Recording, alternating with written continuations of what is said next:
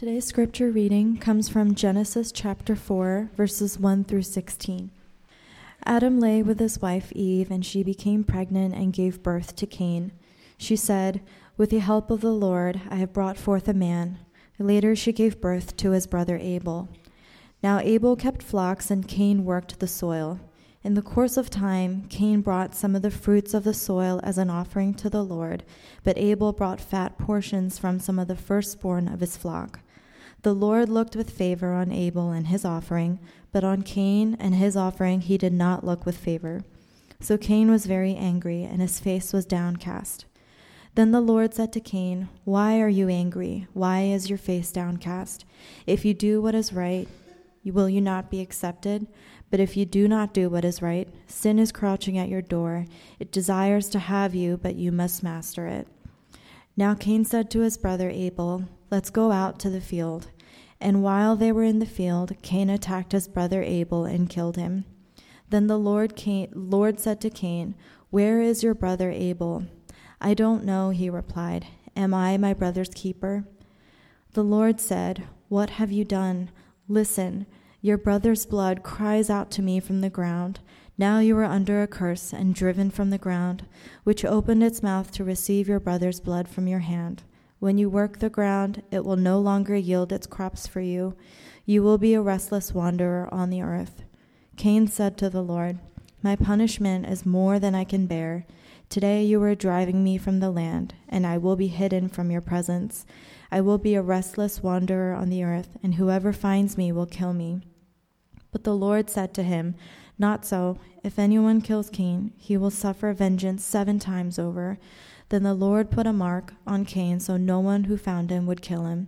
So Cain went out from the Lord's presence and lived in the land of Nod, east of Eden. This is the word of God. The book of Genesis means beginnings. One of the things about the book is the book of Genesis gives us a proper perspective on the human condition, what it is. And so we're going to be introducing a practical way of viewing creation and sin and fall and redemption. And this particular text, explains to us the deep-rooted nuances of our sin. Now, the modern world hates the word sin. The modern world doesn't use the word sin. They believe it's a primitive word. But after centuries and centuries, a century of postmodernism for that matter, there's no better way. And scholars and commentators are starting to come around to this in some way, shape, or form. There's no better way to explain evil, the oppression, even the horrors of this past century. There are 3 things we're going to learn today: the hiddenness of sin, the power of sin, and our victory over sin. Hiddenness, power, victory. Okay, we're going to look at first the hiddenness of sin. Verse 7.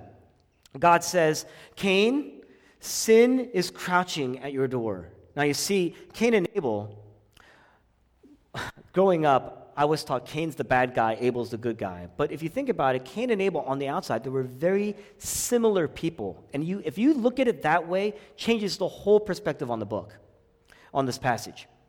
Cain and Abel on the outside were similar people. They were both trying to obey God. They both gave offerings. They both worshiped. Both of them appear to have relationships with God. Cain's talking to God. In fact, you see Cain having more of a conversation with God than Abel does in this passage. Both of them on the outside appear to be okay, but something is happening inside Cain. This is not a narrative where one person is living a very debaucherous, wild life, hurting people, everything in his path, while the other person is living a very godly life, trying to save people. It's much more nuanced than that.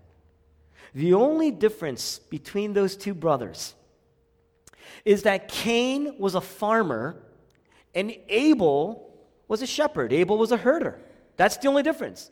Both of them offered their incomes to God, but God chose to bless Abel, and he didn't favor Cain. Now, why? It makes it more nuanced.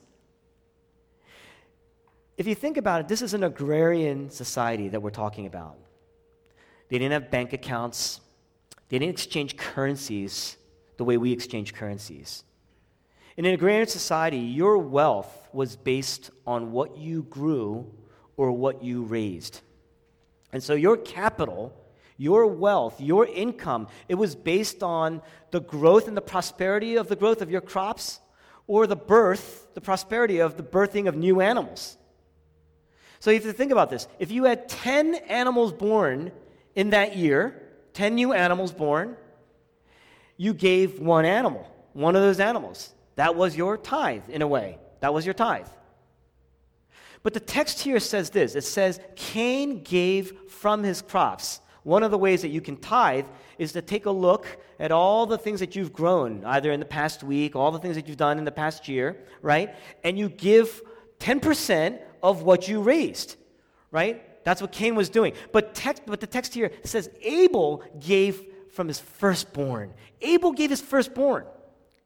Now you have to think about this. If you give from your firstborn, the firstborn of what you raise, that means regardless what the rest of the year looks like, right? The proportion of your giving could be very, very disproportionate in a sense. It's one thing to take an inventory of everything that you have and say, I'm going to give this amount, right? Many of us do that. But Abel did something very different. If you only have 2 animals raised that year and you give your firstborn, you gave 50% of your income. You see that?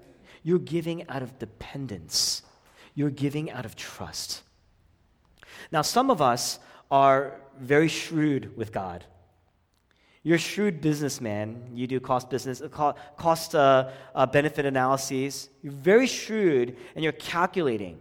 You take what you've done and you give 10%, and you try to figure out, is it net, is it gross, and you try to figure out how much should I give. And you can tell people who are very shrewd with God, right, even if they're not doing that, by where they spend their money, how they spend their money, how they spend their time, where they spend their time, how they talk about how they spend their money, how they talk about what they spend their time and money on, how they regard what's being asked of them.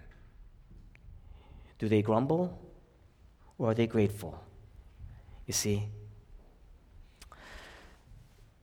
While there is a type of person who gives, and they give out of anxiety, and they give out of grumbling because they believe they've earned this money, they worked hard for this money, they don't even have that much of it, and so they're going to clench their fists and hold on to what they've got.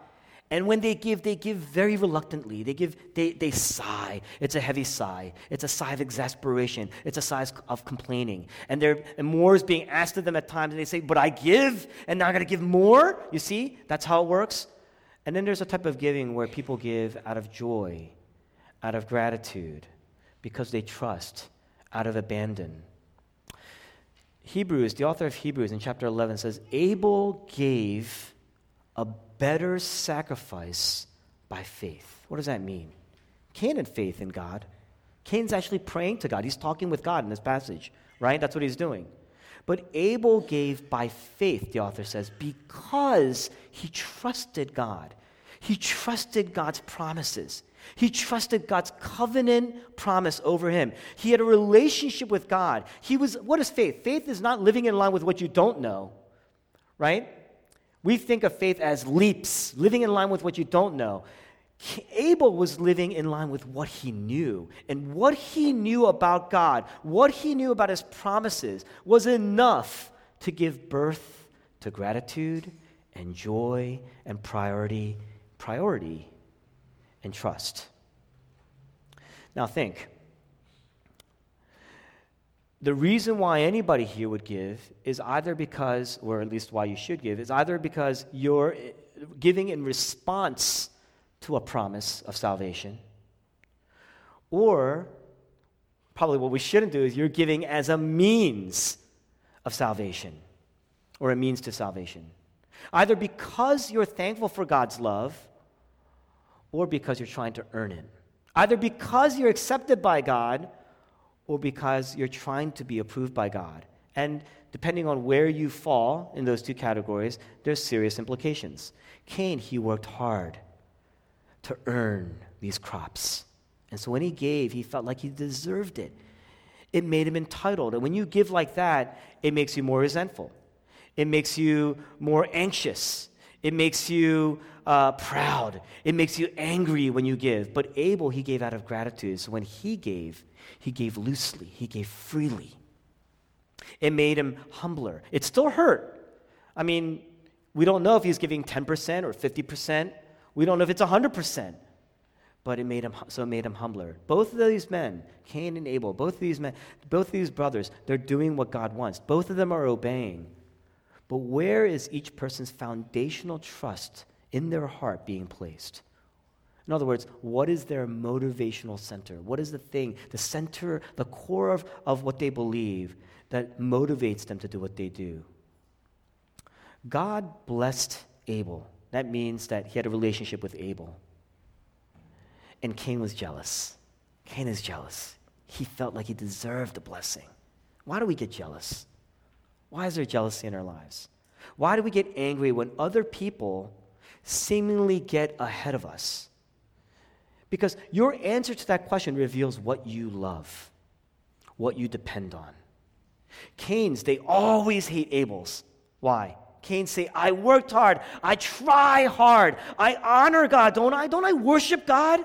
I give, and I give, and I give. But when people like Cain see other people getting blessed ahead of them, what happens? They get angry. They get so angry. Why? Because their obedience is contingent on them being fulfilled because they give.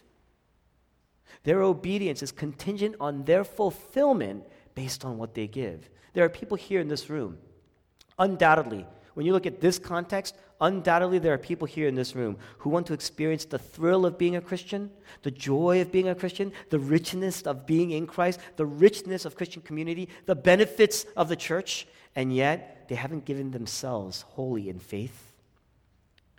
They hide from being from the call of being a Christian. They hide from the call of being set apart from God. And it's these very people who are a cancer, actually, oftentimes in the church, because they grow up in the church. They look the part. They act the part. They speak the part. They pray the part. Many of them may be standing here, right?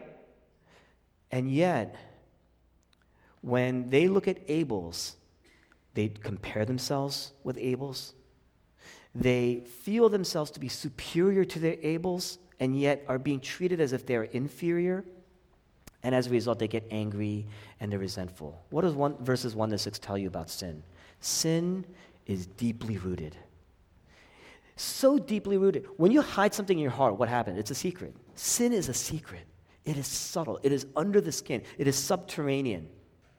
Sin is so subterranean, you don't realize the impact that your deep-rooted sin has on you, but it distorts even the good things that you do. Your motivations, your core motivations are very, very deep. Sin is secret, it's hidden. But God tells Cain, verse 7, he says what? Sin is crouching at your door. It desires to have you, but you must master it. He says sin is crouching. You know what that is? It's the image of an animal, a predator, in the shadow, waiting as you're walking by, ready to jump on you. That's what he's trying to do. You're not suspecting it. He's crouching and ready to pounce. In other words, sin is subtle, sin is hidden, but it's deadly. It's deadly. It's deadly because it's hidden. It's deadly because you can't see it. It's deadly because you are in the dark about it. God says to Cain, you must master it. Sin is like a tumor. What is a tumor? It begins undetectable. You can't see it. There are no ramifications. There's no implications. It's unrecognizable at first. But if you don't diagnose it, if you don't address it, it just starts to grow. And it grows and grows and grows. And if you ignore the symptoms, it continues to grow eventually until what? It consumes you, and then it destroys you. Sometimes sin presents itself as something good. That's the hard part. It is so subterranean, it is so hidden, that oftentimes it lies at the core of even the good things that we try to present ourselves to be. Now, how do you apply that in our lives? One, don't just rationalize. Don't just justify why you do what you do. If you have friends in your life right now that are telling you, don't rationalize, don't justify, stop ducking, stop spiritually running away, stop hiding. Sin is crouching. It is ready to pounce, and you are walking by.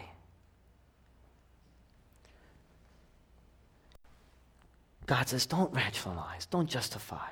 In other words, don't rationalize why you overwork by saying, I'm just trying to be diligent, I'm just trying to be a good steward. Don't just rationalize your reliance on your looks, or maybe you're comparing yourself with other people's looks by saying, look, I just want to be healthy, I just want to live a healthy life. Don't just overlook your obsession with your salary or somebody else's salary or your position or somebody else's position by saying, I just want to fulfill my calling. There's always, usually, right, there's something more. We want to be acceptable. We want to earn our way in. Adam and Eve, in the previous passage that we looked at, they were expelled from the garden. And ever since then, man has been trying to get back in. And oftentimes we look at our salaries and our positions and our titles, our acceptability before others, because that represents in many ways for us our best case to make ourselves acceptable before God. We want to be acceptable. We want to earn our way back in. And these things become a currency that we use to get in. And so they become a measure of our worth. That's how it works. This is the hiddenness of sin. This is the hiddenness of sin. Sin is crouching. It's why we often get anxious when we fear losing things that define us. It's why we get angry. I often see this when two people break up. Because initially, there might be an initial shock or a sadness, but it turns to anger. It turns to anger. Why? Because something that you love was taken away from you. And when you love something that's taken away from you, you get angry. And then after a while, that turns to hopelessness, despair, because now it's gone. You see? It's the hiddenness of sin. Well, the hiddenness of sin leads to the power of sin. That's the second point. Verse 7, God says, sin is abiding in you. If you don't deal with it, it's going to continue to grow in your life. It's going to take shape. Right now, it's just in the shadows. It's small. It's unrecognizable. But eventually, it grows and it starts to take form. It starts to take shape. It's going to overtake you. And then it's going to corrode you. And then it's going to consume you. Right now, you're saying, well, I'm looking okay. I'm doing all right. It's because it hasn't pounced on you yet. It's because it hasn't devoured you yet. But one day, you are not an exception, is what this Bible says. There isn't a Bible written for you and then a Bible written for me. It's truth that is universal for all of us. One day, it will get us. It will overtake us, corrode us, consume us. At first, sin is crouching. It seems formless, but it's inevitable. As a pastor, I make this mistake all the time because you meet people and they seem so good in the beginning. They seem so great in the beginning. And you see little clues, little hints of something that's like, that might be something, but they're such good people. You want to believe that. That's sinful too in many ways. You want to believe that because what you really should be doing, if you really love, if I'm a loving pastor, I would want to watch that. I would want to be careful. I would want to diagnose that. But we want to overlook it. It's a natural tendency of the human heart to overlook even the smallest things that are going on in our lives. We look at the big things and say, yeah, that's an issue. But the thing is, those big things started from little seeds, and we have many, many seeds that have been planted in us. And the thing is, what happens is, we tend to overlook these things. It's inevitable when you overlook it. You just think that your goodness will eventually, they'll grow. They'll mature. Friends, they will never mature if they are not addressed. That's why parenting is so important. That's why your own self-discipline today is so important. Paul says, I beat myself every day, he says. What is he doing? He's not an ascetic. He's not saying, I'm beating myself out of my sin. He says, I am battling and fighting and dying to myself every day. If not, one day that sin begins to take shape and it desires to have you. It is your master and it will grow. And eventually, it's no longer just on the inside. You can't contain it. These little hints become very, very explicit. It unravels into the outside. It takes shape, and it pounces, and it arrests, and it captures, and it corrodes, and devours you. Think, if you see an animal, and you're walking by. Now, in a zoo, even in a zoo, you're walking by and a lion crashes against the cage, you kind of jump back, right? But imagine you're walking on a road. Recently there was like a bear, right, that was loose, like kind of close by, right? There was reports of that. Even recently there was another like a tiger, right, that went loose. Now, if you walk by with a friend, you're talking, you're having a good time, you're talking with a friend, and you see this tiger, tigers, they kind of like, they're ready, right? You don't go like, oh, look at that, man, he's about to jump on us. But you don't say that. You're at some point, your legs kind of take over, right? And you go, you run, you act. Why? Because you know this thing is dangerous. You know this thing can consume you. Because if you don't, you become food. You become consumed. The less you're willing to see, the less aware of the location you know of potential sins in your life, the less you're able to admit them, the more you will rationalize, the more you will justify, the more you'll be defensive about them. You will never learn from them then. You will never apply. You will never grow. You will never change. And one day, sin will stop crouching. It will pounce. It will own you.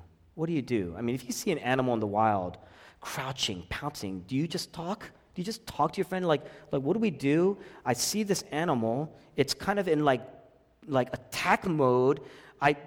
We can become very descriptive about our sins. We have people here who understand and are very descriptive of the sin. It's like standing in front of this animal that's about to jump on you and eat you, and you're like, well, you see, he looks very powerful. It looks like it could get me. Clearly, the longer I wait, the more susceptible I am to this animal jumping and getting me. We are very descriptive and talking about our sinfulness. Well, you know what that means? It means you don't see how dangerous it is. It means that you don't, you see that it's somewhat bad, but you're still self-reliant. You still don't believe. You still don't have a biblical anthropology of yourself. That's what it means. I got by, so I'll get by. You're still not trusting what God says about our sin. Not that it's just secret and hidden, but it will one day devour you. You don't believe it. If you don't just address your sin patterns as a teenager, you may survive. You let those sin patterns remain into your 20s, that damage is going to continue to grow. Now there's some damage. You may lose some relationships. You continue to let that go unaddressed into your 30s and 40s, you will lose everything. You will lose everything. Because when it takes over, it has such a grip on your life. It holds you and owns you. It becomes more and more of who you are. You become less and less of yourself. And sin dehumanizes. It corrodes. It destroys. We were not designed to have that in us. Sin wants to have you, wants to eat you, devour you until there's nothing left of you. You'll be less and less human as you get older and older until you become completely inhuman. You see, that's what happens. It's not like Cain woke up and said, you know what? Today I feel like I got some time on my hands. I feel like killing my brother. That's not what he did, right? Sin begins hidden and then slowly starts to unravel and unveil itself. And we're not sure. The text doesn't show us how God showed favor to Abel. But it must have been visible to Cain. Like here's Cain giving, and here's Abel giving, and he sees maybe he's seeing Abel just grow and mature and burst into joy, and maybe he sees physical blessing in his life. I don't know. We don't know that. The Bible doesn't say, the text doesn't say that. We just know whatever it was, Cain disrespected it, and he felt disrespected. You see that? How do you know? Here's the clue. You see it in their names. Abel, the word Abel means worthless, while the word Cain means successful, the successful man. In other words, the word Abel means loser. And the word Cain was the firstborn, Cain means winner. But Abel understood something, and that's why he trusted, and that's why he gave. That God always has his eye on the Abels of the world, the weaker people of the world, the losers of the world. And most likely, that eye that God had on Abel grew a very deep-seated envy in Cain. It's not because Cain was a loser. Cain is a winner. It's because he's a winner that there was this deep-seated entitlement, this deep-seated need to outdo, this deep-seated comparison and jealousy start to continue to grow in him because he's a success. He's saying, I'm a winner. I have gifts. I've accomplished things. I have the right family. I have the right pedigree. I have the right house. I have the right wealth, the right salary, the right connections, the right theology. Why is he then getting the favor, is what Cain is saying. Most likely, Cain relied on that success. And so he couldn't stand being outdone by his brother all the time, over and over and over again. Being around this loser made him feel lesser, right? Abel is valued by God. And so Cain just loses it. He just loses it because he could not understand that God always has an eye for the weaker and the loser. He always favors the loser. He always loves the unworthy, the worthless. Abel was a loser, but he trusted God. He may not have had gifts. We don't know what his gifts were. But he had a relationship with God, and that relationship clearly was a priority in the way that he gave. And so he was righteous. He was approved. Cain didn't understand that everything that he had, even his gifts, if you think about it, we're all born with certain gifts, right? I mean, a lot of us rely on our looks, but the thing is, you were born that way. You didn't acquire those. Well, I guess nowadays you can kind of acquire looks, right? But you were born with your looks, right?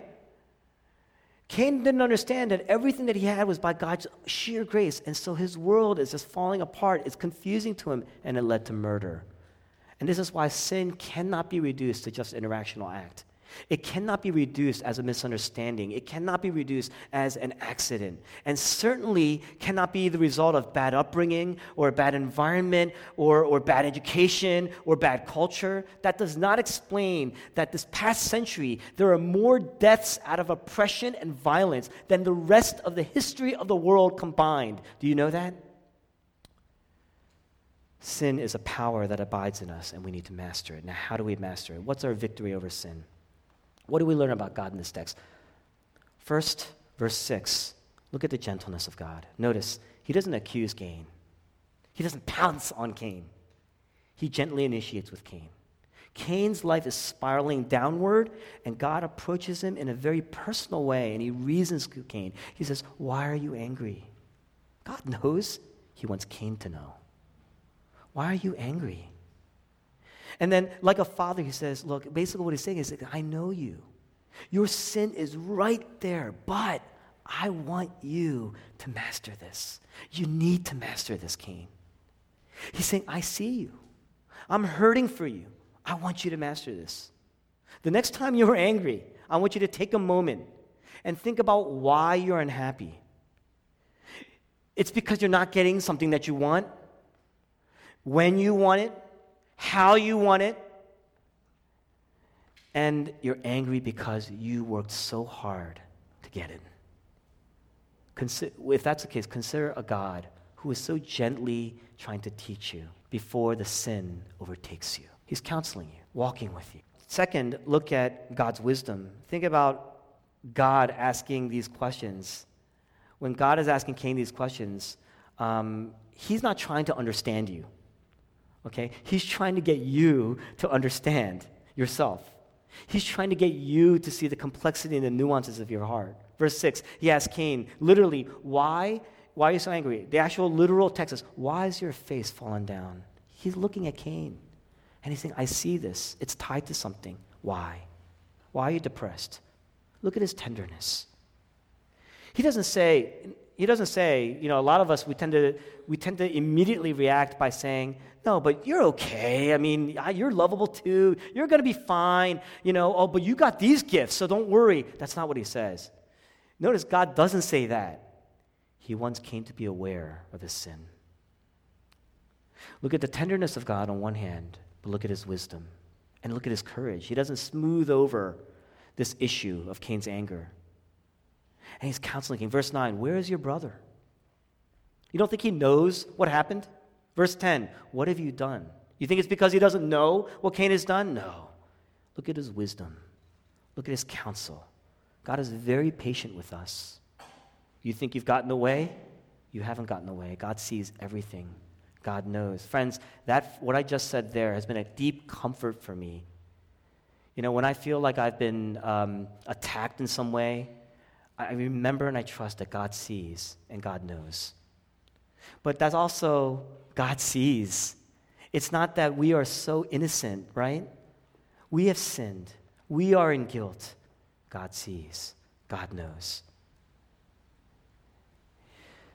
Cain lacked this inner sense of security and assurance in the love of God, and so he murders Abel. And look at God. He just counsels Cain, right? And he says something very amazing, because why is he asking these questions? Because he wants Cain to recognize it. He wants Cain to own it. That's what he wants. And he says something very amazing to him. He says, your brother's blood cries out to me. It would have been foolish if Cain would have struck his brother down in front of other people. That's a capital offense, right? It's the first example of a capital offense committed here in the Bible, right? What God says is, I see Abel's blood has been covered and absorbed by the ground. It has covered the ground and absorbed by the ground. I see it. All your secret hate, all your plotting. It's not just the murder. It's the conspiracy. It's the preparation. It's the hate. It's the malice. It's the jealousy. It's the disappointment in not receiving certain things. You see? It's the seedlings that he's looking. He says, all that I see. And then the violence and the injustice, all of your self-justifying, all of your hiding, I see it, I know it. I may be gentle, but I am just. I will not let it go.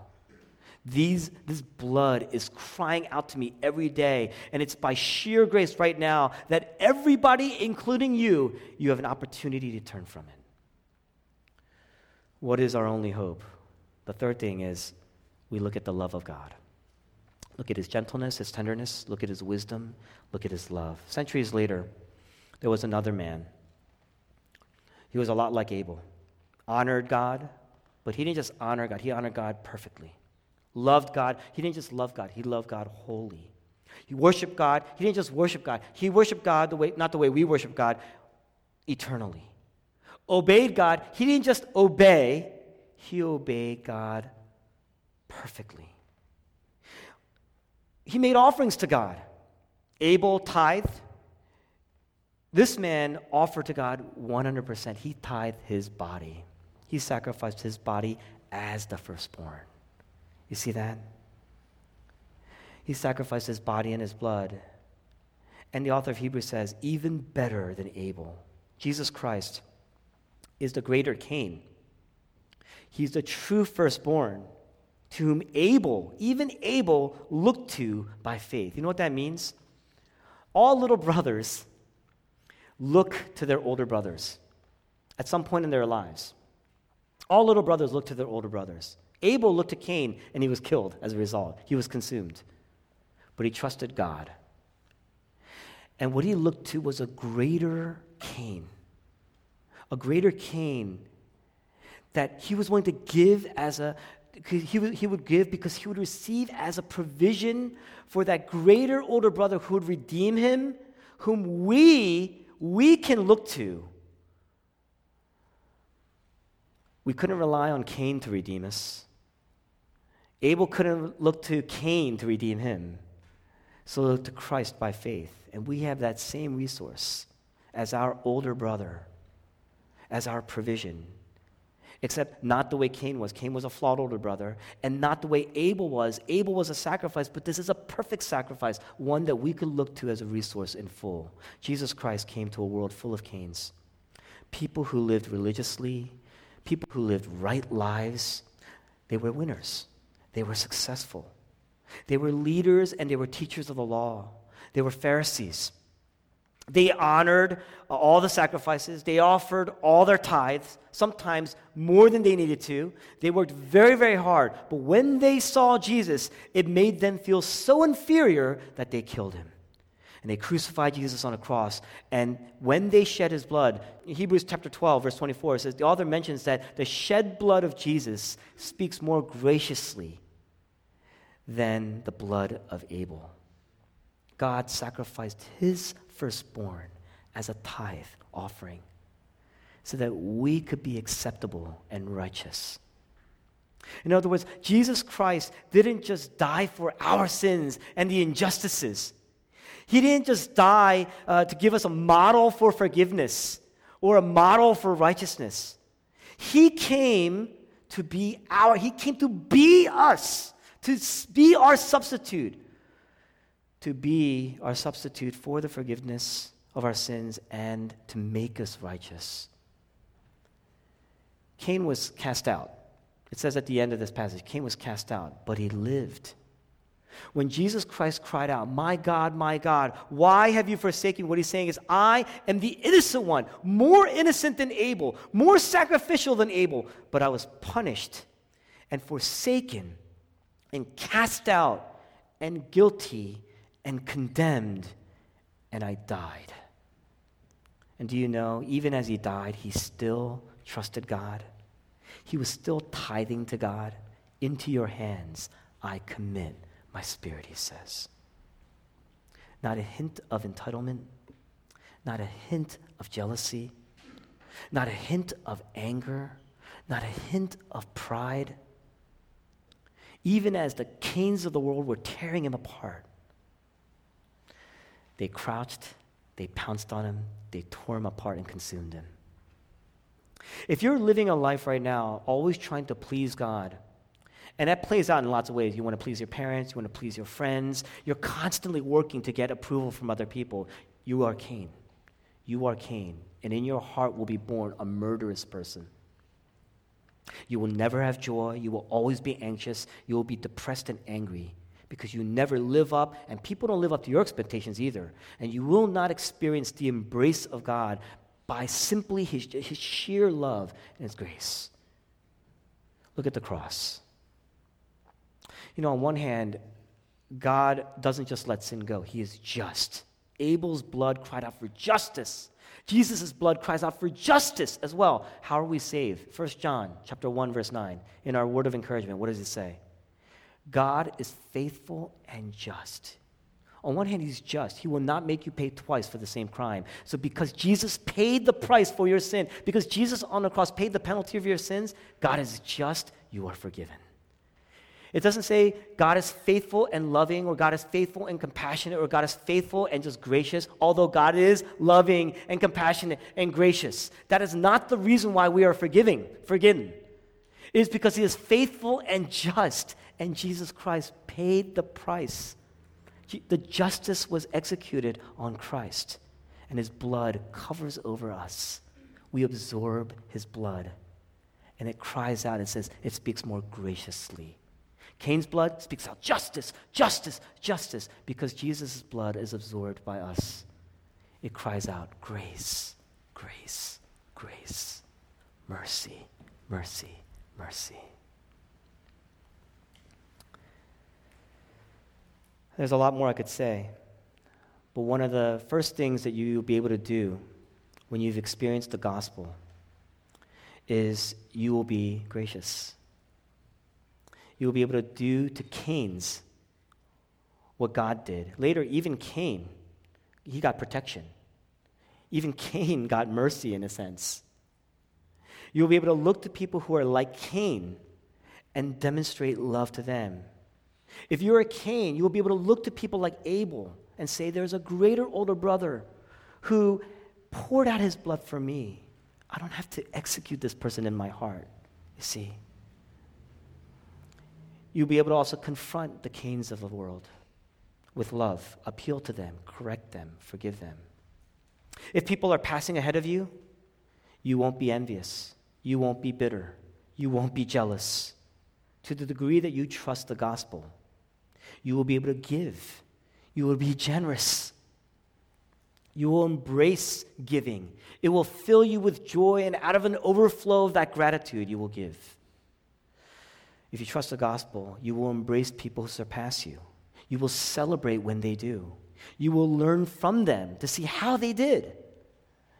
This is the end of jealousy. It's the end of pride. It's the end of snobbery in our lives. Friends, as our church grows, we're going to see people, look how tightly we've added some rows, because we're trying to figure out how to work with our church growing. It's a wonderful thing, but one of the downsides because of our sinfulness is that people come closer. You're sitting closer together now. You're going to get in each other's faces and in each other's lives. The Apostle Paul in Colossians, chapter 3 says what? Put on Christ. Put on Christ. He's not just talking about his righteousness. He's talking about the gentleness of Christ, the patience of Christ. Bear one another, he says, with forgiveness. Learn to do that. If you can do that, that is not natural. Natural is Cain. It is supernatural. And a community that can practice that and demonstrate that is a healthy, life-giving community because they've received the life of Christ in them. Let's practice that. Let's pray.